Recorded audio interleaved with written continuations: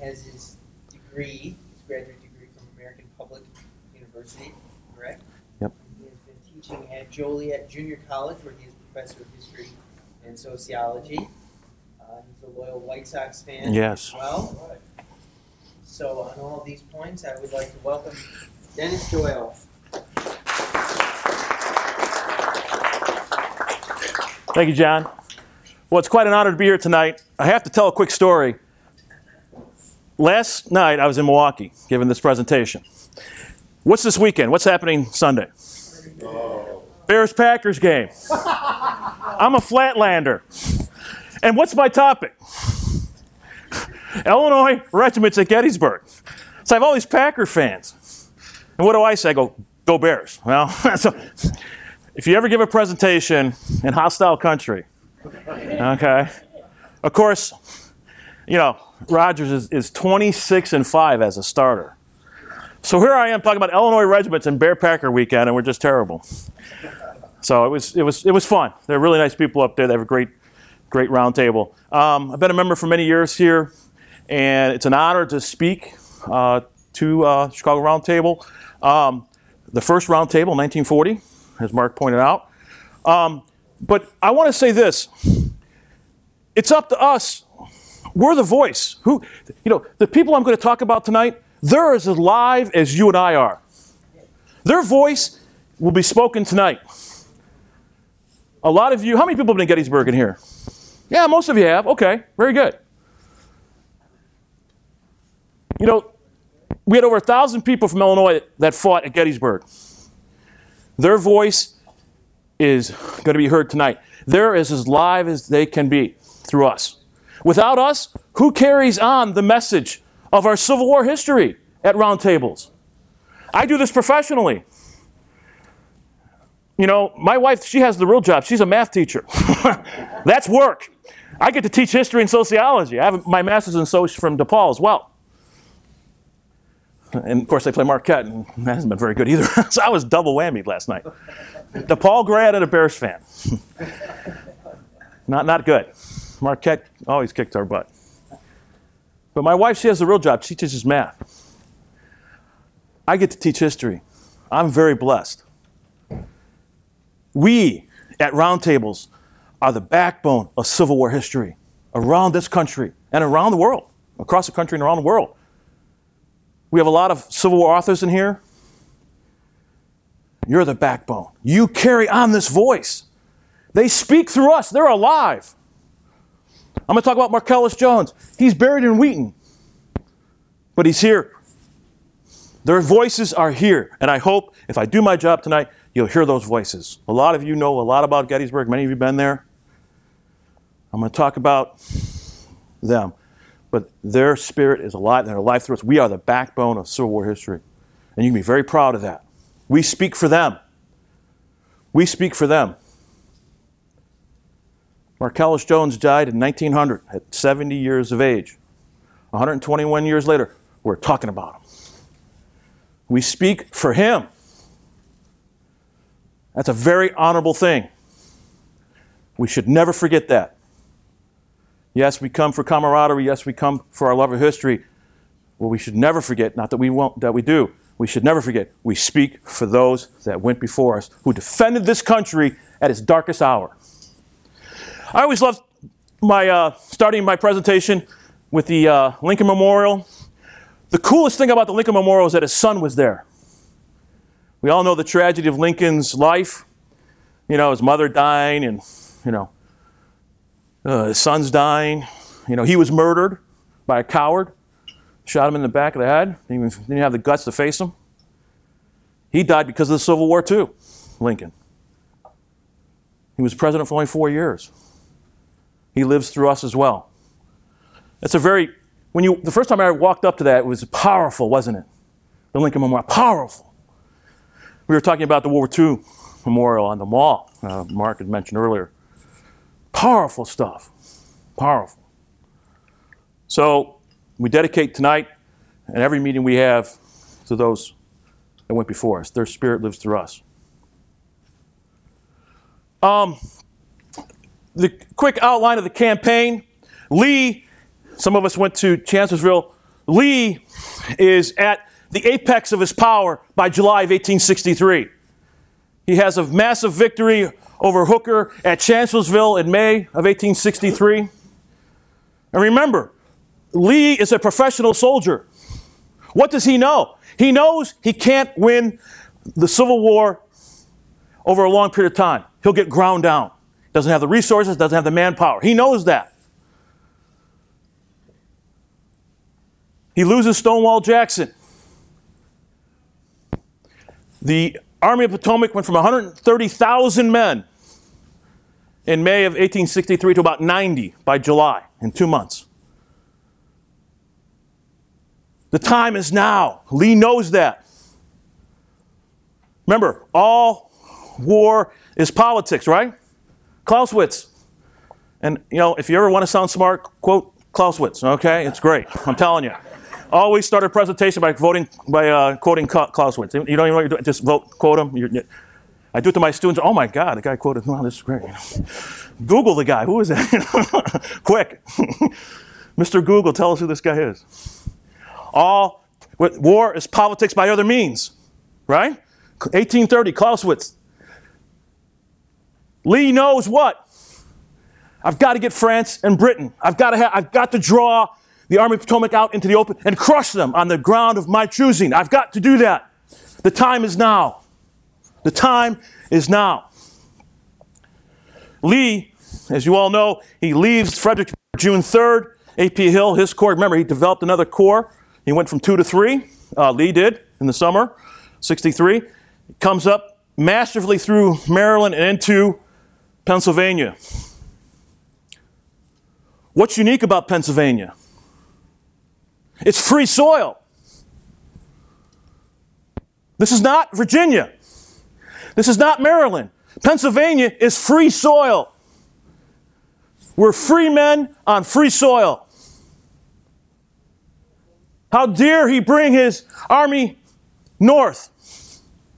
Listen to what they say. Listen to what they said 50 years after the Civil War, those veterans. You know, the Virginia Monument at Gettysburg, the Union soldiers, they wouldn't let the Confederate flag be put on that monument. The Virginia Monument had to have the state of Virginia flag. They would not allow that. I mean, this is long after the war. This is free soil. It's different now. It's different now.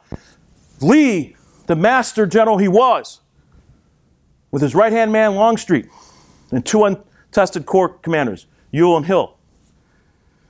The time is now. You can't win a defensive war. He knows that. It's a political war. France and England, they've got to support us if we have a victory. He came close at Antietam in September of 1862 in Maryland. But now he's on free soil. Now he's on free soil. That's different. Listen to what they say. Listen to what they say. Reynolds. There's no way a corps commander, Reynolds was 42 years old, great commander. They offered him a job. He said, nah, not for me. The Army of Potomac. You know. You know, he knew a guy. But you're on free soil. Where's Reynolds from? He's from Pennsylvania. He had no business being up there with the Iron Brigade. Those are tough, hard veterans. He's on free soil. That's part of the Gettysburg story. It's not told enough. It's not told enough. Trudeau talks a lot about it in his book. You know?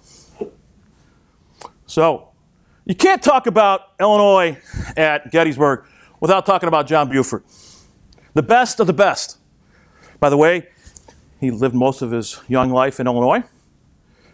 There's that beautiful monument. He's a cavalry officer. But what is he? He's studying west. And there's Reynolds behind him, who's his friend, John Reynolds. Look at Buford.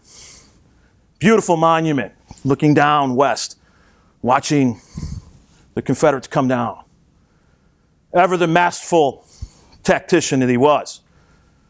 Buford is the best cavalry officer they have.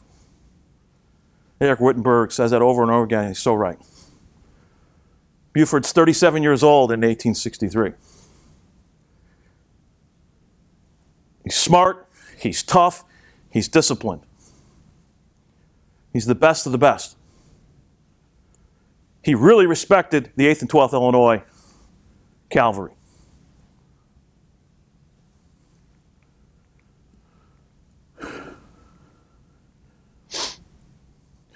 Buford served in the old Army. West Point grad, 48, goes out west. He serves with Henry Heath and General Warren at Blue Water Creek in Nebraska. Blue Water Creek was an action against the Ogalagala Sioux. Crazy Horse was an Ogalagala Sioux. You ever been to western Nebraska? It's right off of I-80, not too far from I-80, Blue Water Creek. You know, it was one of the first important actions of the Plains Indian Wars. But it's interesting that they served together. Heath, Henry Heath, Warren, and Buford. These are very experienced officers by the time the Civil War comes.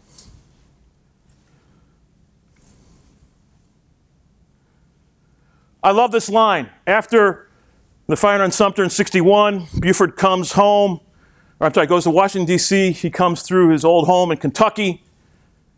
And I always love this quote. You know, I got a letter from the governor of Kentucky. Offers me anything I want.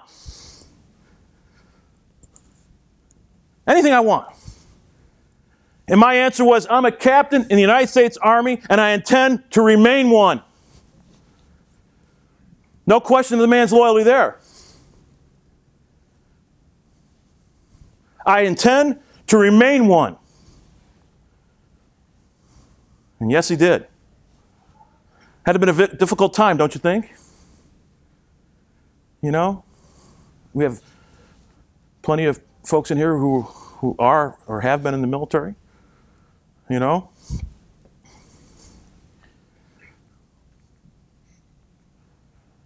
I always love this the night before. Buford, by the way, 8th Illinois Cavalry, first into Gettysburg on the afternoon of the 30th. Buford had a lot of respect for the 8th Illinois. All volunteer. We'll talk about that in a second. What is Buford telling Devin? Thomas Devin's a New Yorker. He is in the New York militia, what we would call today probably the National Guard. I think Devin was a little bit of a politician. He's a full-board colonel. He's probably looking for a star. He's probably looking for Buford for a little bit of help down the line, don't you think? As we say in Chicago, he knew a guy, you know? Right? He's been at war for 2.5 years. Devin was a good commander. You know? He's got the 2nd Brigade. Buford's got some good troops here.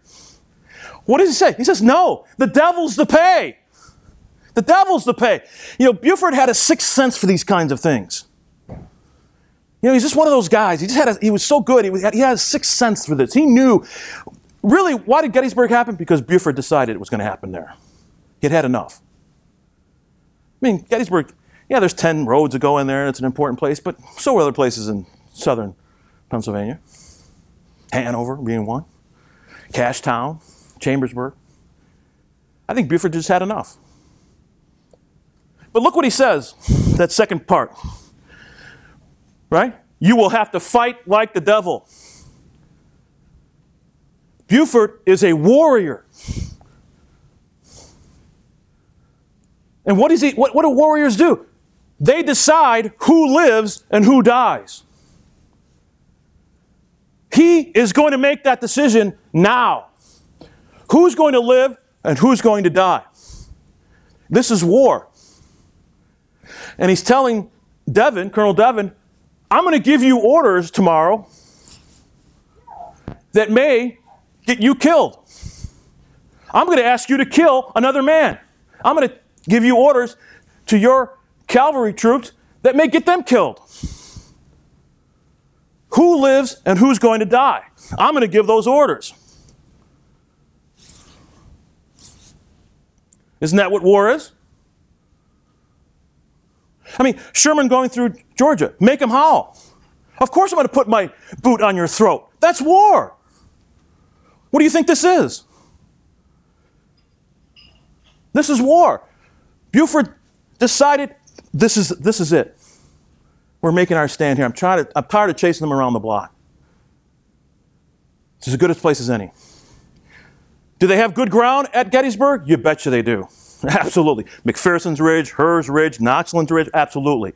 Oak Hill to the north of town, absolutely. Buford is the one who decides this. And again, what is he telling Devens? He's talking to him directly, man to man. I'm going to give you orders tomorrow that may get you killed. And you're going to give orders to your men to kill. To kill.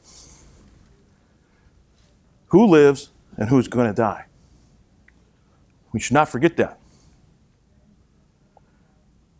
I always love this picture of John Buford. It's a great picture. He's 37 years old. Obviously, you know the story of him. He dies in December of 63. You know what's really sad about this as well? I mean, first off, he lost his life at a very young age. And the Union Army and the Army of Potomac lost a tremendous cavalry officer. You know? But what's really sad, too, his young son, had just died that October of 63. I mean, he's at war. His son had just died. This is a great picture of Buford. This is his famous picture. My wife, Jamie, my better half over here, the brains of the outfit, right? I'm just a worker bee. My wife always says he's got Hollywood good looks. Now, we've been married since 2008. Jamie, not once have you ever said, I've got Hollywood good looks. Okay? Oh, yeah. Happy wife, happy life. Okay. No, she hasn't, but yeah. He looks the part, doesn't he? What's that word they use? Command presence, doesn't he? He looks the part. Isn't that true? Doesn't mean he's good at it, but there's a sixth sense to him. I mean, John Buford is good at it, obviously. It doesn't mean someone, he's the best of the best. I mean, just a no-nonsense kind of guy. I always love this Dale Gallen painting. He actually has a studio in Gettysburg. I own this, not the original. Not the original. There's Buford. There's Tom Devens going north of town. There's William Gamble. We'll talk about in a second. I hope that maybe Marcellus Jones, maybe John. Here's Route 30. You've got Mary Thompson House here. Here's McPherson's Ridge, Seminary Ridge. You don't want to be in the middle of that road today. I just love that painting. Look at Buford. Again, it's a painting. It's an artistic creation.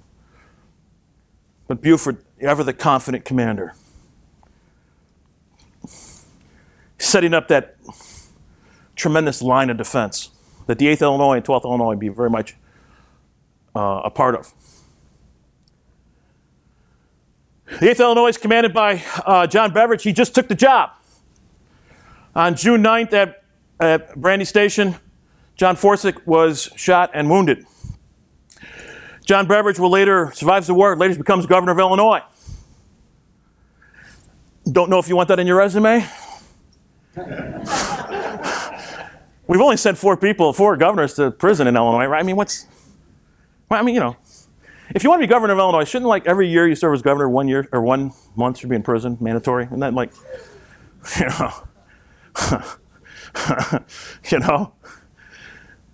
Beveridge does a very good job. Again, he's brand new to the job. The other guy got hurt, John Forsyth, who later spent a career in the Army. Actually, he's a lawyer from Chicago. He was a volunteer, Georgia Forsyth. And he was at Beecher Island in 1860s, in Colorado. The other gentleman is William Gamble. He's an Irish immigrant. He was a professionally trained soldier. He's an engineer by profession as well. He actually ends up in Evanston, Illinois. His house is still there today. It's at Northwestern University. I believe it's the admissions building to the anthropology department. Okay. Gamble is a very good commander as well over the 1st Brigade. And again, he's one of the few professional soldiers in this brigade. We're all volunteers. Beveridge is a New Yorker, comes to Chicago, and he helps organize the 8th Illinois. So here we are. As Illinoisans, we can be very proud of this. And I'm going to break down each one of these as we go along tonight. Over 1,000 soldiers served in Gettysburg from Illinois. 9 were killed, 34 were wounded, 96 went missing. A lot of those that went missing became prisoners of war. We'll talk about that a little bit later too. 8th Illinois is the largest regiment. They have 470 combatants. 1 was killed, David Daphnow. 5 were wounded, 1 went missing. As you all just saw, commanded by John Beveridge. The 12th Illinois, commanded by an Indiana officer, George Chapman. And they are raised in Springfield, although a lot of Chicago and suburbs of Chicago served in the 12th Illinois. And the 82nd Illinois is almost all Chicago residents. Almost all of them are German immigrants. And so we'll talk about them a little later as well. Led by Ed Solomon, who is a German-born immigrant to the United States, later became governor of Washington. He actually became good friends with President Grant. So, again, we had over 1,000 men. Now, there's 90,000 men in the Army of the Potomac. But Illinois saw very heavy casualties and combat there. Look at the numbers. Where I'm from, Will County, we sent 3,700 young men into the Civil War, and over 500 of them killed. Colonel Bartleson was killed at Kennesaw Mountain in 1864. So where I'm from, just south of here, Will County, we had a very high casualty rate as well. And there are many folks from Will County who are in these regiments. One was Augusta Hill, later became U.S. representative from Joliet, who was in the 8th Illinois. The 82nd Illinois is a really fascinating regiment to talk about. They're German 48ers. They're very well educated. Most of them are. Some of them are young men. Almost all of them are German immigrants. A lot of them face discrimination. But we have to remember, they're coming because of chaos in Europe. A lot of them were revolutionaries against the German government. And when we read a lot about them, the one thing that really attracted them, the United States, was the Constitution. Today there's 27 amendments to the Constitution. In their day, there was 12. The 13th came in 1865. So during the war. But you hear about them, they talk about the Constitution. You know what your rights are when someone takes them away from you. Isn't that true? What's the beauty of the right to vote? You also don't have to vote. You have the right to vote for who you want or not to vote. Or in Chicago, vote early and often, right? You knew that was coming, didn't you? You know what your rights are when someone takes them away. They knew what their rights were. When you read about the 48ers, they all kind of say the same thing. They kind of have this, boy, Americans are kind of naive. Well, because they've never tasted the loss of their rights. A fascinating group of people. There's a guy named Zimmerman who does a lot of research on the 48ers and the Civil War. He was at the Civil War Institute a couple years ago. Carmichael had him speak. Think about Karl Marx. When is he writing a lot of his work? We're going back to the 1800s. I mean, he's a German. Later expelled to England. He's talking about the conflict of this time. Between economic class and power. They lived it firsthand. Karl Schwarz, one of the great leaders, he opposed the German leaders. These are people who are willing, what I'm getting at is this, these are people who are willing to risk their lives. They didn't come to the United States and then start to risk their lives. They were willing to risk their lives. They were willing to fight against German imperialism. and German government that was not democratic. So very interesting. Of course, Chicago has always been kind of a landing ground for immigrants.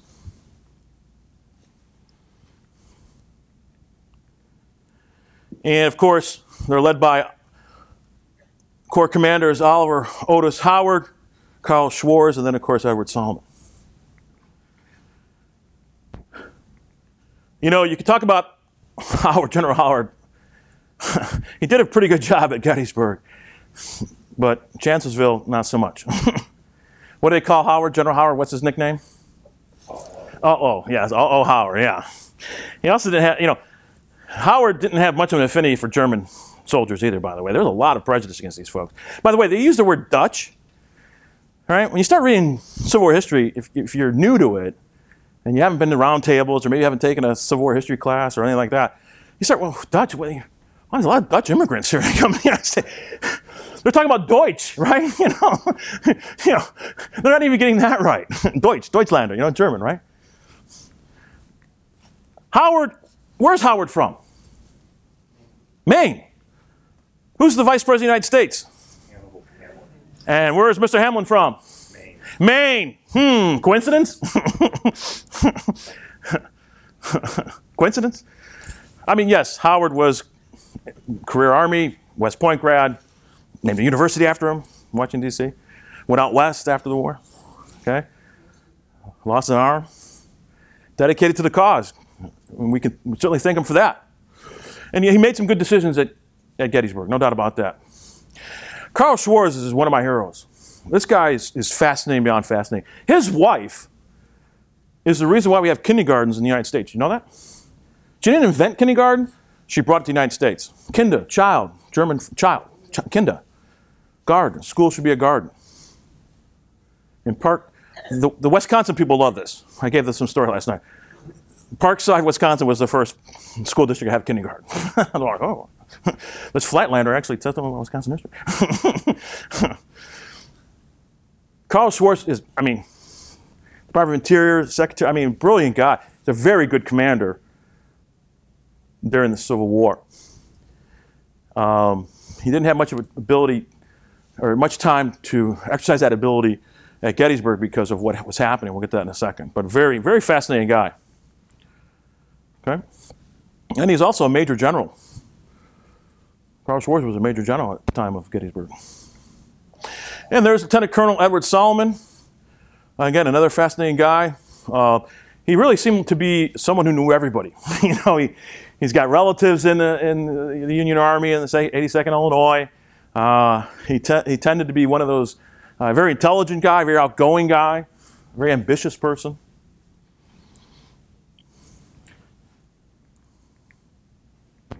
All right, let's get to the battle. Early morning, July 1st. Buford's right.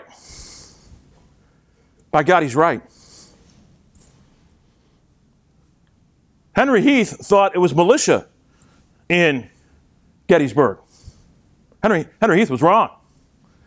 Pettigrew, the day before, on the 30th, comes, one of his officers, comes back and tells him, hey, that's no militia. Don't worry about it. He was wrong. Buford establishes this beautiful defense. This defense in depth. And if you ever read Eric Wittenberg's research, great stuff.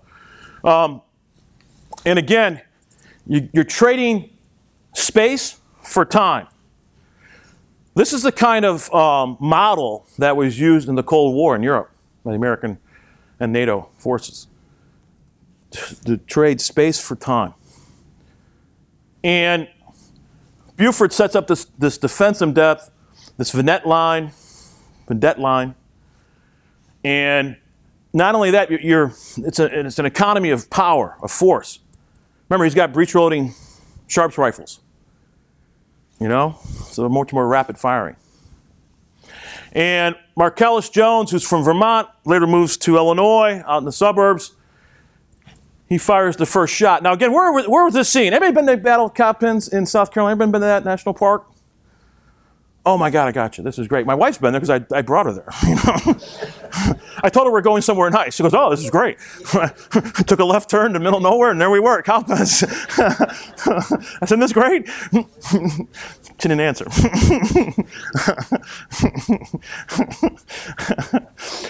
It's a true story, by the way. She goes, where are we going? I said, we're great. Okay. Battlefield. Better be good to her, she won't. That's true. Write that down, Jamie. I gotta be good advice. I like that. Good advice. Good advice. But you know, if you look at the Battle of Cowpens, how do you defeat a superior opponent? Difficult point. You know, 1,000 cuts. 1,000 cuts. That's how you defeat a superior opponent. Daniel Morgan knew that. He had his militia in front of him. Beautiful defense, if you ever get a chance to go there. So we have seen this before. Of course, there was a double envelope that Morgan had that we don't see here, but that's something different. So Jones, he's at the Her Tavern. He's trying to have his breakfast. Word comes back to him. We're making contact. We're seeing dust in the distance. We're seeing movement. He comes rushing up. He takes Sergeant Schaefer's rifle, who he was friends with, by the way. He was friends with him his whole life. And he says, give me the honor of opening the ball. Remember, you're going to give orders of who lives and who dies. This is combat. Pennsylvania is free soil. This is free soil they're on now. This is different. Fight like the devil. Who's going to give that order? First off, Jones is. First order is, give me your rifle. I'm cracking off the first round. There's none of this bravado nonsense of, oh, we're going to whip him in 3 months and all this kind of nonsense. These men are hardened combat. These are killers. Marcellus Jones is a killer. He'll kill you. You're his enemy, he's going to kill you. Not going to take delight in it. He's going to kill you. If he has to. Prefers not to, but he'll kill you. If you're his enemy, and Henry Heath is his enemy, he's going to kill him, try to kill him. This is war. That shot wasn't necessary to pick off an officer. It's too far. It's almost a mile away. Or about a half a mile, 3/4 of a mile. He's got a Sharps rifle. Great carbine. But it's not long distance. That shot was to warn other people that we've made contact. We've made contact with the enemy. They're coming. Just like John Buford said they would. And guess what? I may not survive the day. One of the 8th Illinois dies that day, David Daffnow. A shrapnel took off back of his head. He was actually relaying a message back to Buford. Shrapnel from a shot came over his head and almost decapitated him. They have his name on the 8th Illinois monument. That one shot bought the Army of the Potomac 2 hours. Buford knows that Reynolds in the First Corps is about 4 miles south of Gettysburg. They're going to come up. There's a great article in Gettysburg Magazine recently about John Reynolds and the order. Should he stay? Should he, the different defense lines that Meade had and all this kind of thing.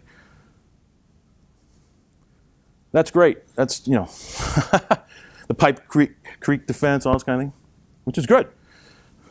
Reynolds we're not defending anything. We're not falling back anywhere. We're defending Pennsylvania. I live here. I'm from Lancaster. We're fighting here. The decision has been made. We're fighting here. This is free soil. We're free men.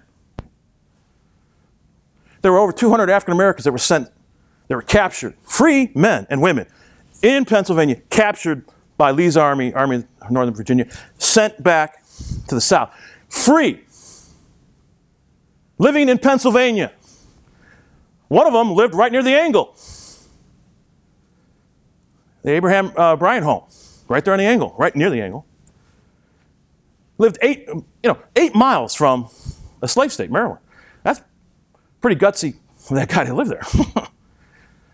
That one shot, though, bought 2 hours.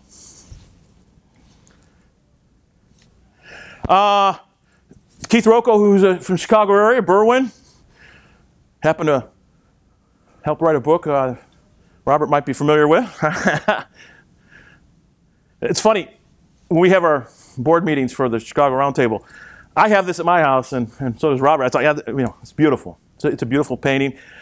I don't own the original. There is Marcellus Jones, Lieutenant Jones. There is Sergeant Schaefer, Levi Schaefer.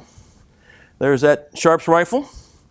Off in the distance, you can see the hot, humid day, the dust of 7,000 Confederates marching down Chambersburg Pike, today Route 30, still called Chambersburg.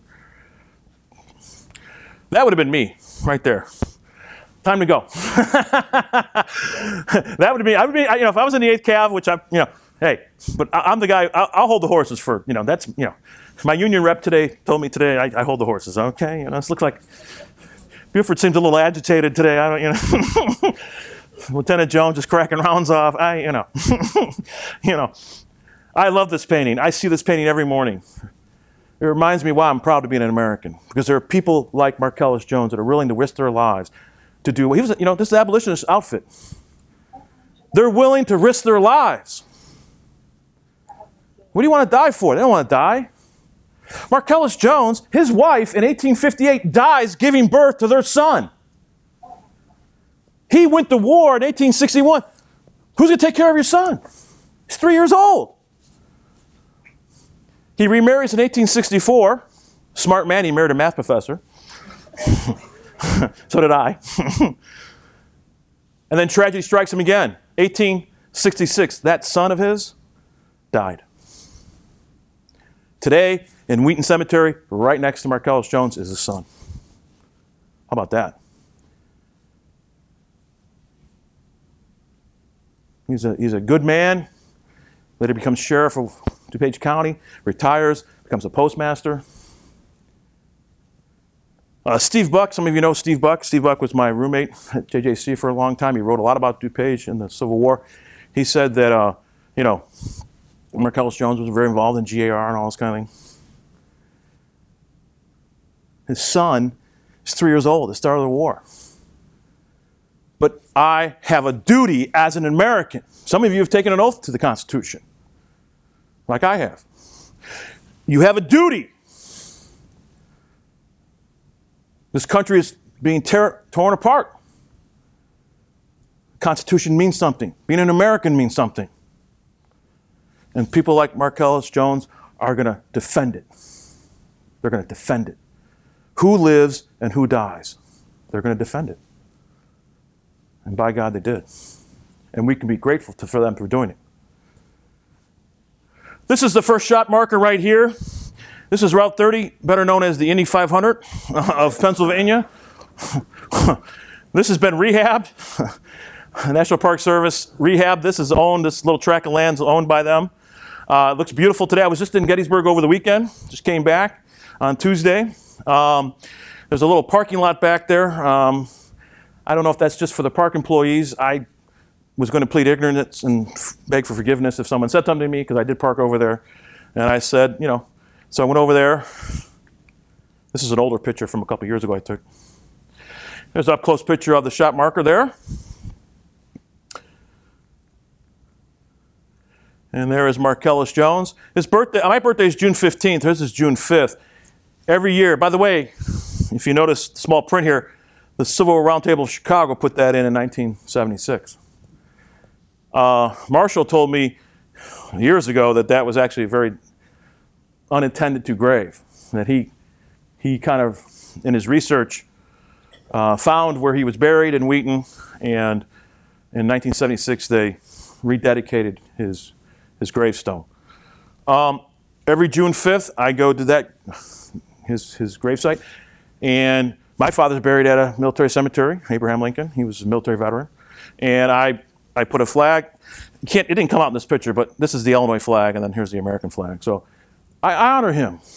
He's not forgotten. He's not just a line in a book on Gettysburg. He's someone that we should be proud of. We are.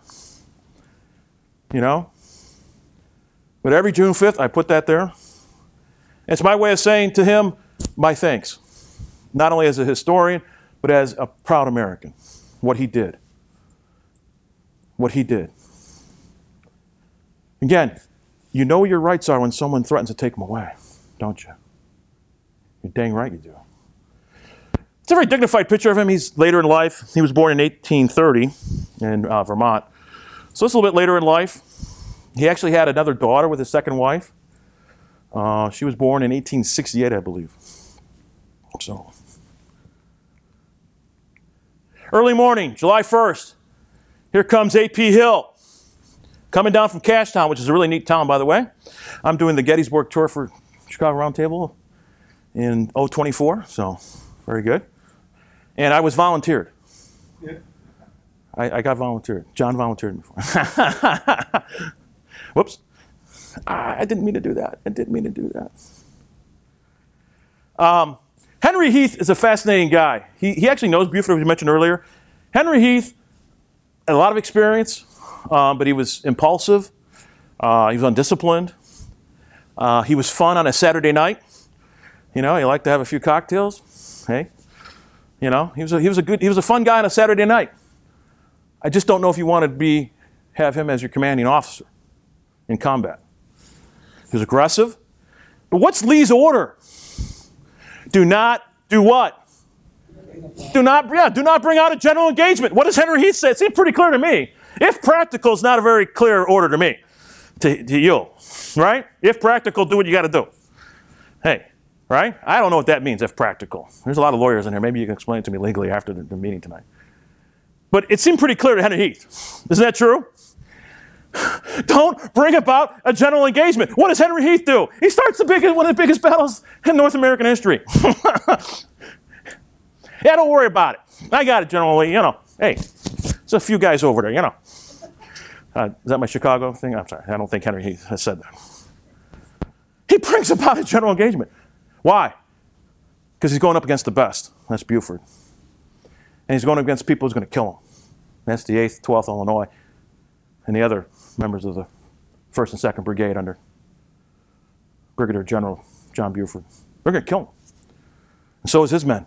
They're trained as well. But, he's impulsive. Maybe Buford sensed that. I don't think he knew that Heath was down there at the time, on June 30th. He knew somebody was. By God, Gettysburg, that's the line of defense. I took this picture. Marsh Creek's a lot bigger than you think. Creek, we're Illinoisans. Creek sounds like, something you run through or what, when you're a kid or something, you know what I mean? That's big. By the way, I don't advocate taking this picture on this Indy 500, okay?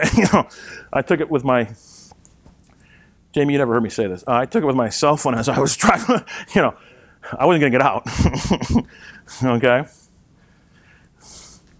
And I thank Tim Smith, who's obviously a great historian himself. He sent this to me, this picture. This is an old picture, or he led me to this picture. That's what the bridge looked like. The remnants of this bridge, look how beautiful it is. That's a lot of masonry work. The remnants of that bridge are still there. You can see it. You have to look north. When you go over the Route 30, you got to look north to your right if you're going west. Pretty cool. It's still there, the base of that. I love that kind of history. In Gettysburg, you have a lot of history that's there. There are a lot of original buildings there, In America, anything more than 40 years is old, right? Tear it down, build it up, There's Henry Heath. Old Henry got wounded in the head there. Again, very experienced officer, West Point grad, but impulsive. And again, he did bring out a general engagement, didn't he? There's the great defense of Buford. Time for space, hoping that this is north, that's west. First Corps coming up, Reynolds, First Corps. And again, giving up time for space, here's Chambersburg Pike, west of Gettysburg. Here's Gettysburg, of course. There's Gamble, Devon, north of town. Buford at the seminary. How many people have seen the movie Gettysburg? Yeah, Sam Elliott played Buford better than Buford could play. But you know, if Sam Elliott was selling a bag of God knows what, I'd buy it. It's the best bag of, oh, Jamie, give me $20. I got to go, Sam Elliott's selling something. It's got, what a voice, But the movie Gettysburg, it took a little liberty with a few things. Some of the beards were a little funky. Pretty funky. Just Tom Berenger. Yeah, just Tom Berenger's, yeah. But what would Gettysburg do? It really kind of course, that came out in 92. It really, or 93, somewhere in there. It really piqued a lot of people's interest in Gettysburg, which is great, I like the guy who played General Hood. He's a character. Okay. Now, the 8th and 12th Illinois, they performed this fighting withdrawal. Remember what Buford told Tom Devens. We're going to fight like the devil tomorrow. I'm giving that order of who lives and who dies. Reynolds, again, I hate Monday morning quarterback. I've never been in the military. People talk a lot about, Reynolds made a mistake. First off, the Iron Brigade, they can kick care of business as they want. You got the 2nd, the 6th, and 7th Wisconsin. You got the 19th Indiana, and you got the 24th Michigan. Believe me, those guys can take care of themselves. They don't need, John Reynolds micromanaging them, for sure. But you have to remember, Reynolds, who's only 42, Reynolds, this is free soil. He's from Lancaster. We're going to finally get at him. Now, what's Lee doing? He's taking a huge risk. By going into Pennsylvania, he's a long ways away from what? His supply lines. His base in Virginia.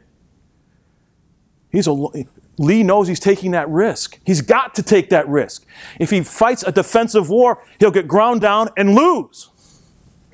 He knows what's happening in Vicksburg. He knows what's happening there. Of course, it falls on July 4th, Vicksburg. He knows that. I've got one last card to play. I'm at the top of the power of my army of Northern Virginia. I've got to go north and seek out the Army of Potomac and destroy it. He wasn't going to go to Baltimore. What are you going to do there? He just had to bring out that army, and he did. And he lost. He lost because of people like Buford and Marcellus Jones and thousands of other people like him. And of course, Lee made a few choices that maybe weren't so good. But Reynolds, think about this, a Corps commander's killed. They wanted this guy to be the whole commander of the Army of Potomac. And he's out within the first 2 hours of the battle. Can you imagine what Buford must be thinking? Doubleday's now taking over the First Corps. Wow. Not that he had anything against Doubleday, but, you've got this whole Corps. Okay? Fascinating stuff. So Buford deploys his men beautifully. And he gives the Army of Potomac the 2 hours it needed to bring up its corps. First Corps, First Corps, and 11th Corps. Okay? Of the left wing. Dr. Abner Hart, anybody read his memoirs? It was published in, 1868? The first hospital or aid station was at the railroad station in Gettysburg. Okay? And there's the first casualty, David Daffnau. He was actually a journalist from Kankakee. And again, he was delivering a message back to Buford on Chambersburg Pike when he was killed. I later found out how he was killed. He was, as I said earlier, he was killed with shrapnel wound to the head. Who gave him that order?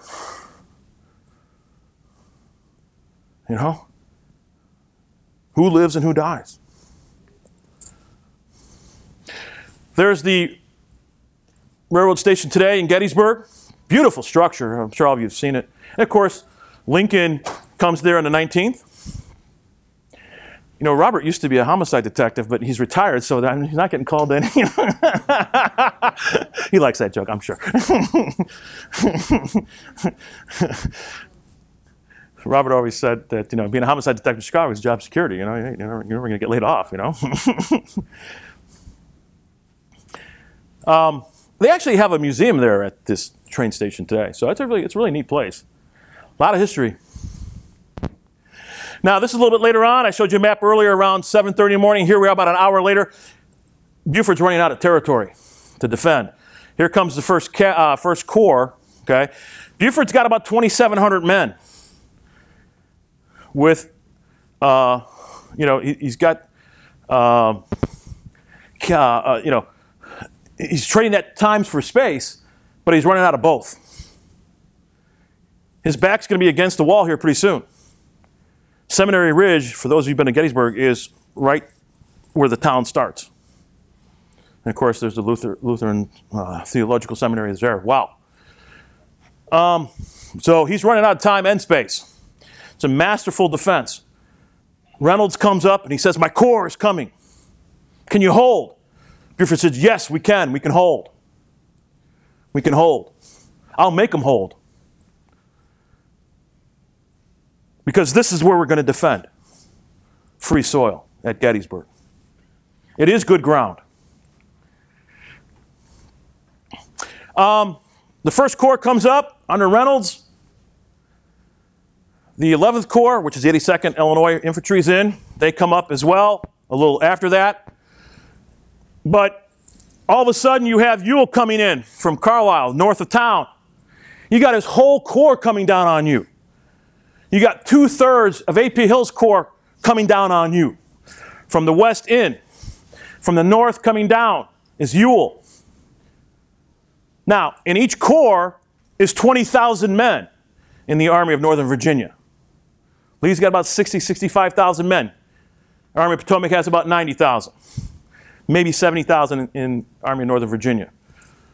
Again, you're trying to put all this together. Buford doesn't necessarily know what's coming at him in terms of large numbers. That's 20,000 men. He doesn't realize Anderson, one of the divisions, is not there yet. But he's getting hit with 2 divisions from the west of town, and he's getting hit with Ewell north of town. Ewell did not have one of his divisions as well, Allegheny Johnson. But again, they don't know that. They don't know that.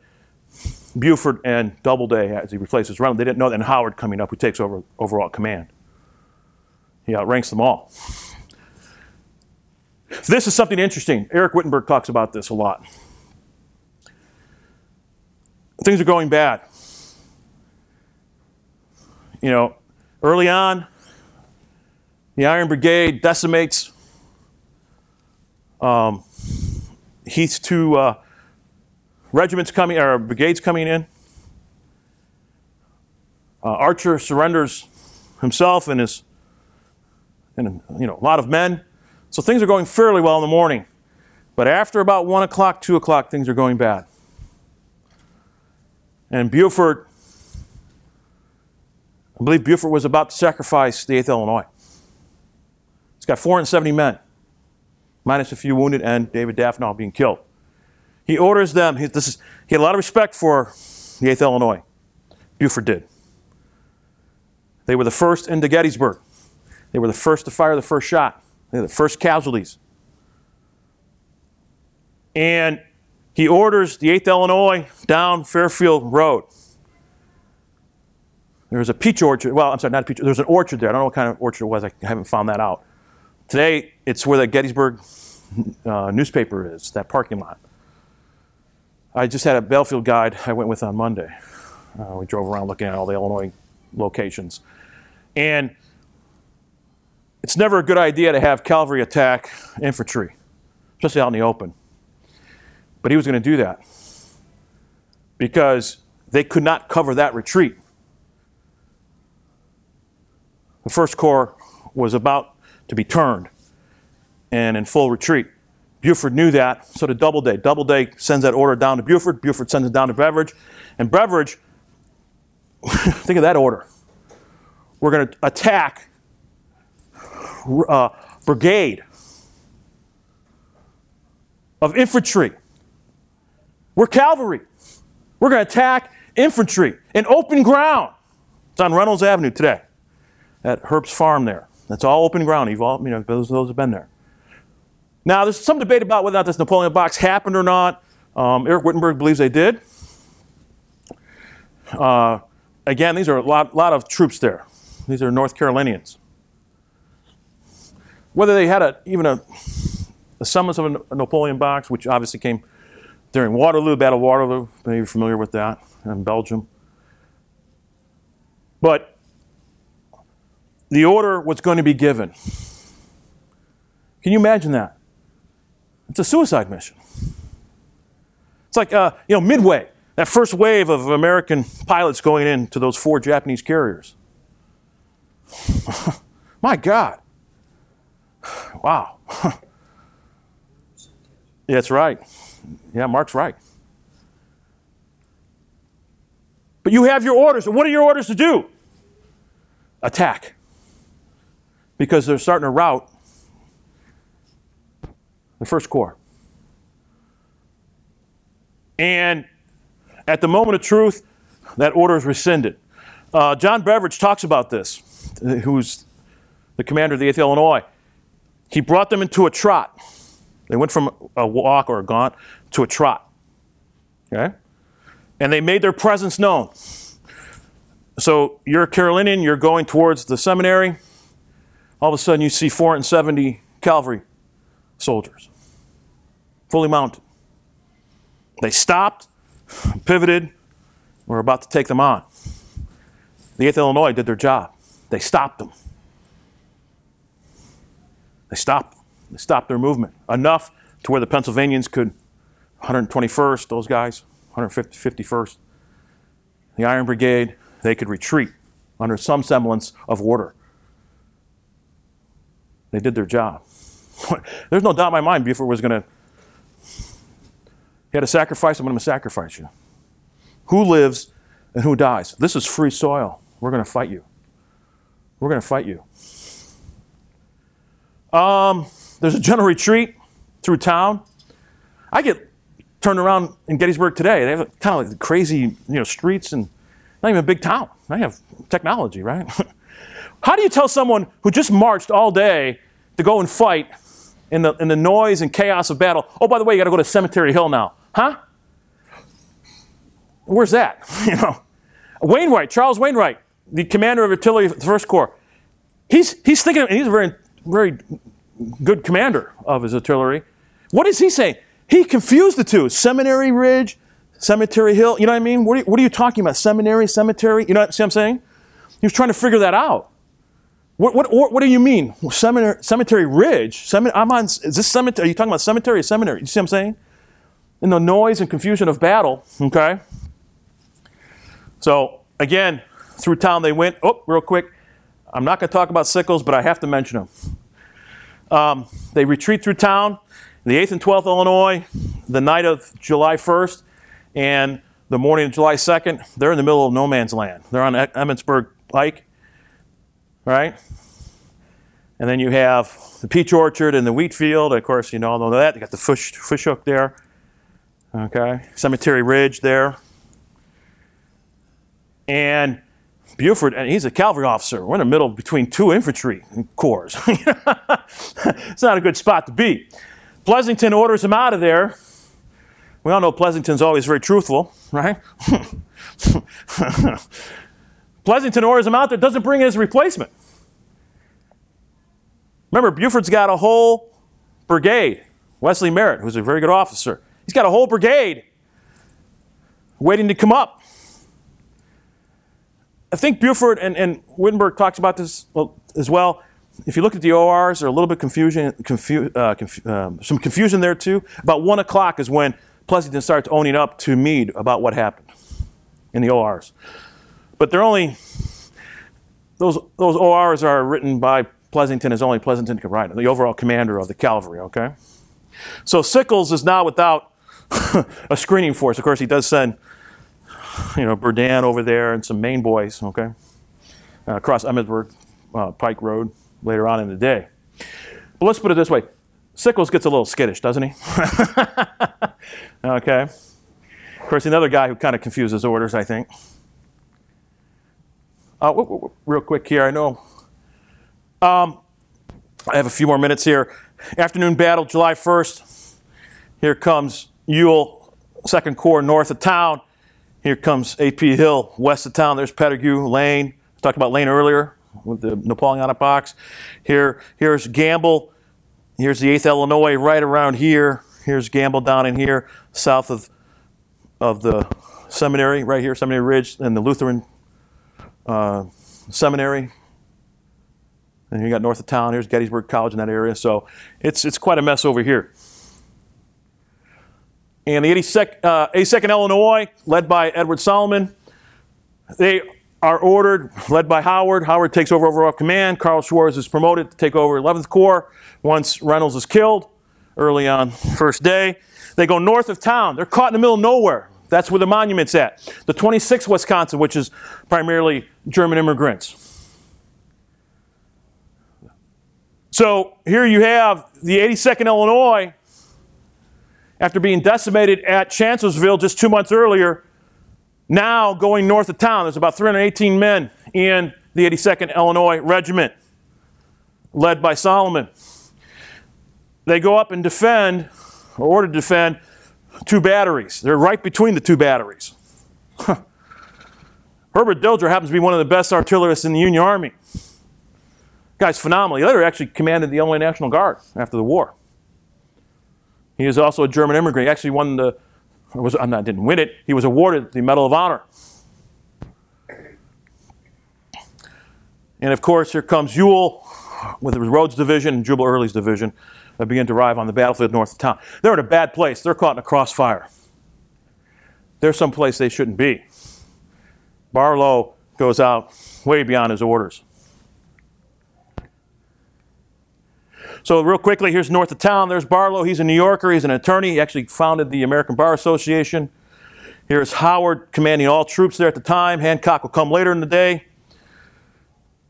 And again, here we are north of town. This is a beautiful photo. Also, Tim Smith, credit with him. Here's Harrisburg Road. This is Ames House. This is a house for people. It's like people who are kind of down and out. They've lost their jobs, things like that. This is today an agricultural center. It's a community college right over here. And this is a real beautiful area. The high school is over here, Gettysburg High School. This is his orders. He's supposed to be right here. He's nowhere near where he was ordered to be. He extends this beyond he should have. And Schwarz was quite upset because Carl Schwarz made it clear where he wanted Barlow in his division. 82nd Illinois, as I mentioned earlier, they begin to receive a lot of crossfire. You're out in the middle of the open. Many of you have been to Gettysburg. You know where they're at. They're out in the open. There is nothing there. You got Oak Hill to your left. You got Barlow's to your right. You can't defend that position. They do the best they can because they were given orders. When you look at a lot of these German immigrants, as I said earlier, what do they talk about? It's the Constitution. It's the Constitution. Over and over and over again, they talk about the Constitution. That means something to them because they don't have any rights in Germany. It's the Constitution that means something to them, and they're on free soil now. Many of them were very much against slavery, too, like Carl Schwarz. Okay? Barlow, being Barlow, again, he never, ever talked about making a mistake here in his life. He was terribly wounded, by the way. You can see what he's thinking. There's the high ground. But that's not his orders. His orders were to stay where he was at. So what happened north of town at the 11th Corps, again, Monday morning quarterbacking, Barlow shouldn't have been where he was at. And he got decimated. And he wasted a lot of good infantry.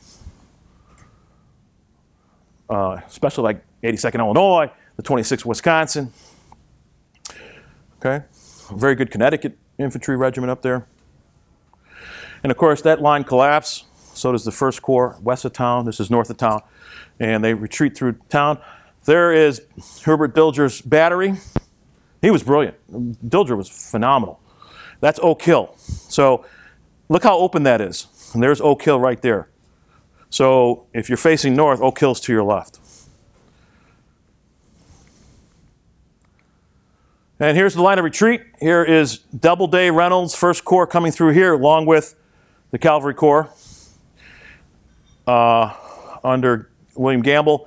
And of course, Devon's north of town, the 2nd Brigade Cavalry. And here's Howard coming through town, or Howard's 11th Corps under Schwartz coming through town here. And of course, luckily Howard picked Cemetery Hill as his fallback position. Brilliant. People always talk about Ewell. If practicable, should he have attacked it? Let me tell you, there was a lot of canister waiting for Ewell and his boys. There were a lot of canister. It would have decimated them. It would have been blown away. Whether or not they could have got up there. You get up there, you've got some agitated, hard veterans up there. Starting with 82nd Illinois, the Iron Brigade, what's left of it. You've got some fresh troops up there that from the 11th Corps up there. But you've got canister, and they're gonna waste you. They're gonna blow you away. Okay. So you'll probably made the right decision. This is the Eagle Hotel, and I'm getting near the end of my presentation here. Emil Frey, who was from Switzerland, he later goes back to be the Prime Minister of Switzerland. He is captured and sent free of charge to Libby Prison in Virginia. How about that? 18 months. At Libby Prison. This is where that 7-Eleven is. Anybody know what I'm talking about? That goofy little 7-Eleven. Here's this historic place. This actually burned down in 1960, the Eagle Hotel. This is where Buford stayed June 30th. And what happens is this kind of became a magnet for retreating Union soldiers. And what were they thinking? I got cover. We can fight here. The Army of Northern Virginia, what did they say? We're not going to fight you there. We're going to burn you out. They gave them an option, surrender or fight. We're going to burn you out, though. They gave them 30 minutes to decide.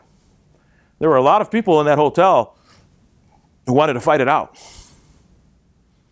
You know? It's a heck of an option, isn't it? Who lives and who dies? They were willing to fight it out. There's Emil Frey there, the young man. Again, he is spent 18 months in Libby Prison. God almighty. He later goes back to Switzerland, becomes the president of Switzerland, the prime minister of Switzerland. Early morning of July 2nd, 82nd Illinois recruited 50 men of their regiment to do what? House-to-house fighting. We haven't seen house-to-house fighting in the Civil War very often. We saw it at Fredericksburg. They're going to clear out those homes of sharpshooters. They were firing upon Cemetery Hill. They were firing on Stevens artillery. Stevens Knoll is what it's called today, between Culp's Hill and Cemetery Hill on the Baltimore Pike there. So Joseph Greenhut, who's from Austria, he recruits 50 men. How would you like to have that assignment? You just survived day one. You just survived in the 82nd Illinois Regiment, Infantry Regiment, just north of town. You just had 35% casualties. You've been decimated. And yet, they're asking for volunteers for the most dangerous missions an infantry soldier can have. House-to-house fighting. And they raised their hand to do it. They did it. Think about that. There was one young man that they all looked out for. His name was John Ackerman. A young guy, about 19, 20, 21 years old. Beginning of the war, he was kind of young and brash. He gets some combat experience. He lost that brashness pretty quick. But they all kind of looked out for him. Now, there's 318 men in the 82nd Illinois Infantry. Ackerman always would volunteer for the most hazardous duty. On July 2nd, this is something that's not talked a lot about at the Battle of Gettysburg, by the way, this house-to-house fighting. Primarily because a lot of those homes aren't there. There's a lot of hotels and everything in that area. There's a football field in that area now, which, you know, it just doesn't look like it did at the time. And Ackerman has a premonition. He's an experienced combat soldier. If I volunteer, Greenhut came over to him and said, hey, you didn't volunteer. Why? Are you ill? Are you wounded? He says, no. I feel if I volunteer, I'll die. They respected him because he had volunteered. He's a soldier. He fights with honor. No problem. What happens to him? You know the story of Ackerman?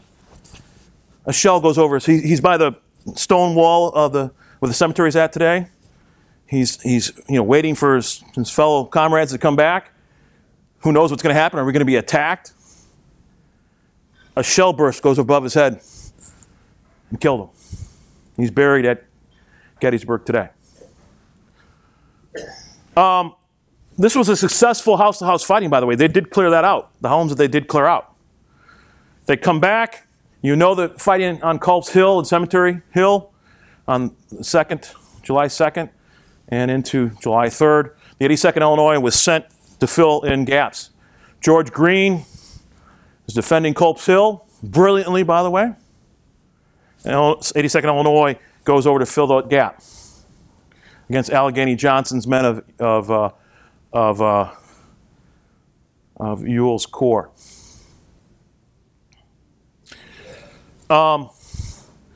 Again, on the third day, 82nd Illinois holds their position over on Culp's Hill. That's some serious combat. You're north of town on July 1st and the 82nd.